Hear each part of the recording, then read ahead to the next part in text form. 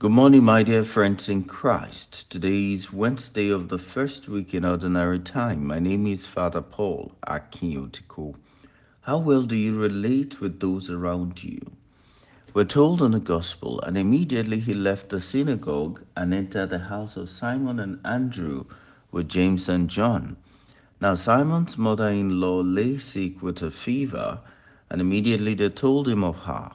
And he came and took her by the hand and lifted her up, and the fever left her, and she served them. That evening at sundown, they brought to him all who were sick or possessed with demons, and the whole city was gathered together about the door. And he healed many who were sick with various diseases, and cast out many demons, and he would not permit the demon to speak because they knew him. And in the morning, a great while before day, he rose and went out to a lonely place, and there he prayed. And Simon and those who were with him pursued him, and they found him and said to him, Everyone is searching for you. And he said to them, Let us go on to the next towns, that I may preach there also, for that is why I came out. And he went throughout all Galilee, preaching in the synagogues and casting out demons. Mark chapter 1, verses 29 to 39. Dear friends, Jesus presents us with three very important relationships. First is the relationship with his disciple.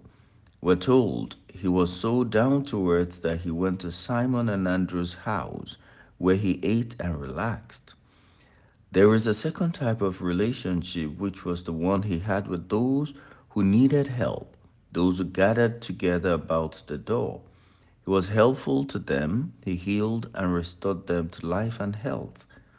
The third relationship that powered the other two relationships is a relationship with the Father.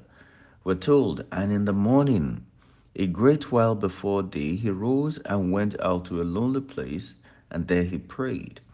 The third relationship is necessary to support the other two relationships. For after praying, he said to them, Let us go on to the next towns, that I may preach there also, for that is why I came out.